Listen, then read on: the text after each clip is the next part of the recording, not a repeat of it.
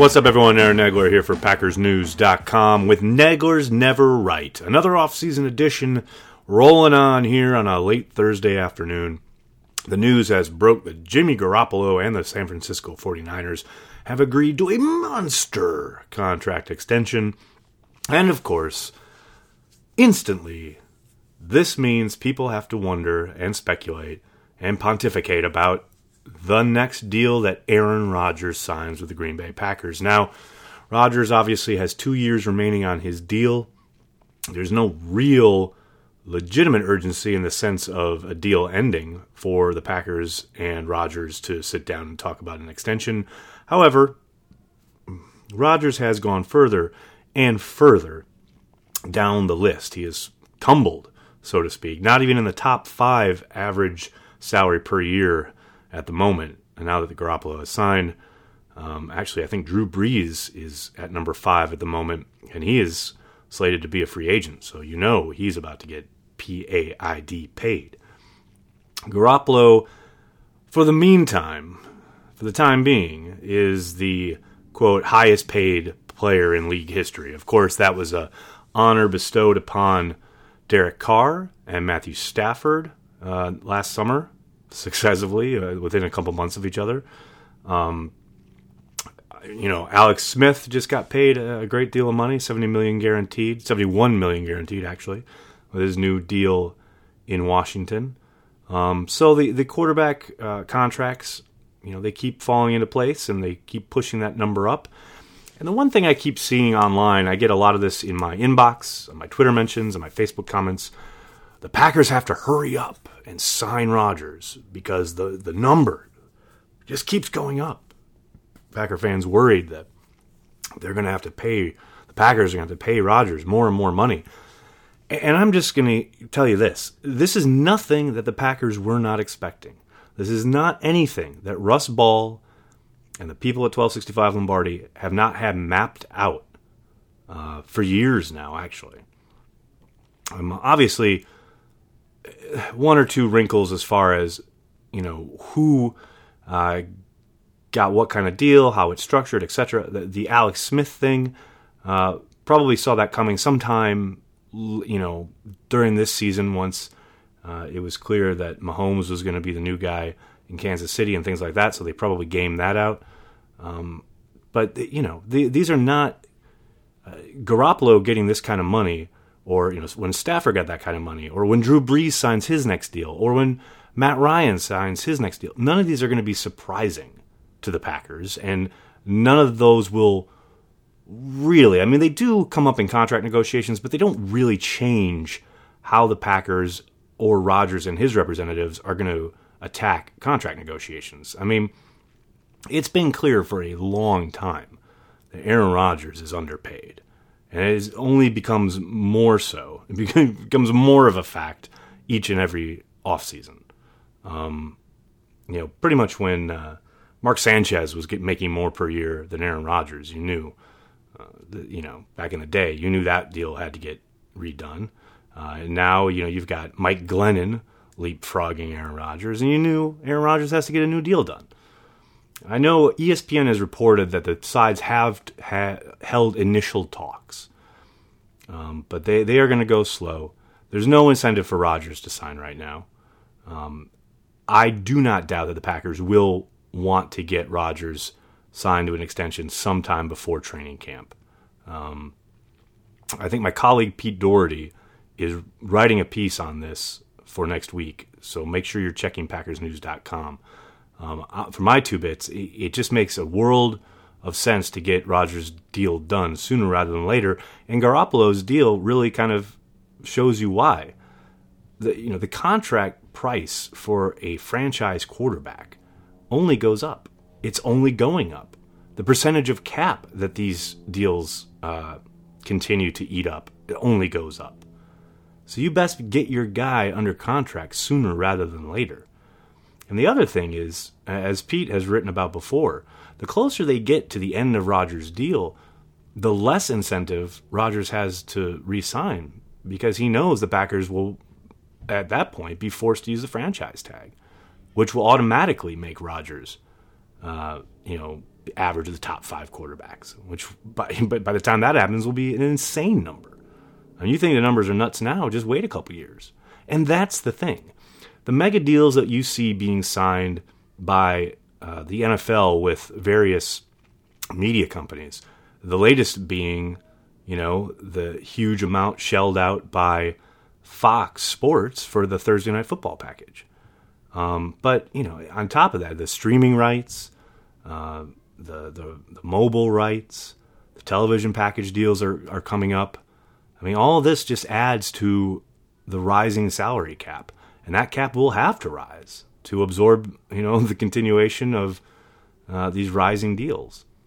That it's not a secret that the Packers have been rolling over more and more cap money each year in anticipation of this very event, having to re-sign Aaron Rodgers.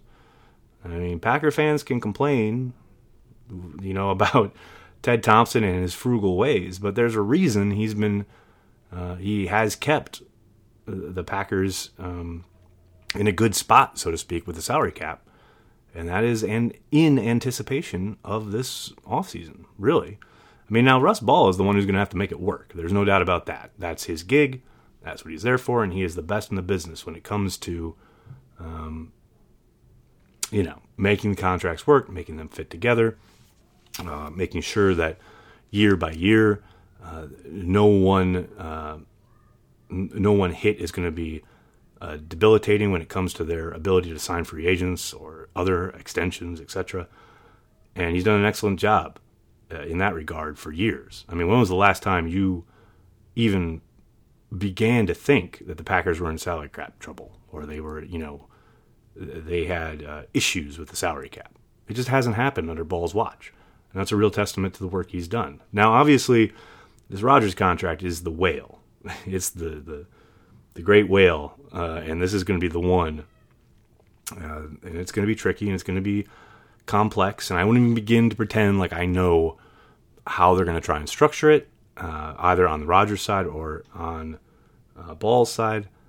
Just know that this is not something that they are just coming to this offseason. This is something that they have been planning for and working on internally for a very long time, and now they have begun to work with Rodgers people, but it will take several months, most likely. Now, of course, I say that, I'll hit stop on my recording here, and headlines will blare tonight. Rodgers signs extension. But just my ultimate guess is that it gets done just sometime this summer prior to the start of camp, if not right at the start of training camp. Now, switching gears from contract talk to the Packers this offseason, I keep getting. I love that you guys are listening to the podcast. Obviously, you guys always, a bunch of you tune in when I go live on Facebook Live, day in and day out, and it really means a lot to me. I did want to mention something about free agency is coming up, and I keep getting the same question over and over again regarding who is a top free agent that the Packers can look at. Who is a guy who can help their pass rush? Who's a guy who can help maybe on the offensive line or at corner? And I keep saying the same things, so I thought I'd put it down here on the podcast for anyone who maybe hasn't listened to Facebook Live or watched Facebook Live, maybe doesn't follow me on Twitter. But just remember, I know a lot of people kind of work off of internet lists, things that kind of list who's set to be a free agent, etc. But you got to remember that all of that stuff is pre-transition tag, pre-franchise tag, pre-re-signings, and those actions will take a lot of those names off the menu, so to speak. So while it's fun to kind of wonder, will they go after Ziggy Ansah? There's a good chance that the Lions re-sign him. Don't forget, like last year, there were like 5 or 6 pass rushers that were set to be free agents, and I got inundated with questions about who the Packers might look at in free agency to help their pass rush. And of course, they ended up signing Nick Perry, one of their own, after pretty much everyone was taken off the market. These guys, either through use of a tag or re-signings, you just look and you see the names that are available now in, early February. It's not going to be the same list of guys who are actually available when free agency begins in a little over a month from now. So I promise Christmas is coming. I promise I will start talking more and giving you more ideas on who the Packers might look at, who may realistically fit the bill, so to speak. But right now, it's just so much guesswork, and it really isn't worth speculating on because you have no clue how teams are going to approach their offseason, how they're going to reshape their rosters. And this includes the Packers. Who are they going to bring back or let go? So until that process starts to happen, and we should start getting an idea of how teams are thinking once the combine rolls around, which is in a couple weeks. But until then, it's really just guesswork. You're really kind of just throwing darts, and that's fun, and I know it drives traffic, and et cetera, et cetera. But for me, it really is not my thing. But I promise, as soon as we get a little more kind of crystallized view of what free agency is going to look like, I will dive headlong into that topic and conversation. And that's me. That's it for today. That's short and sweet. Not a whole lot going on when it comes to the Packers at the moment, but as always, make sure you're checking PackersNews.com. We've got a great series going on, looking at each position, kind of reviewing what they did last year, giving them a grade, and looking at what needs to be done going forward. All three of our guys, whether it's Tom, Ryan, Michael, they're all kind of delving into those. And then Pete, like I said, will have his great piece up on Rodgers' contract situation, and he'll continue to obviously provide his columns week after week. So tons of content for you there at PackersNews.com. Make sure you're checking it out. In the meantime, I'll talk to you guys next week here on Nagler's Never Right.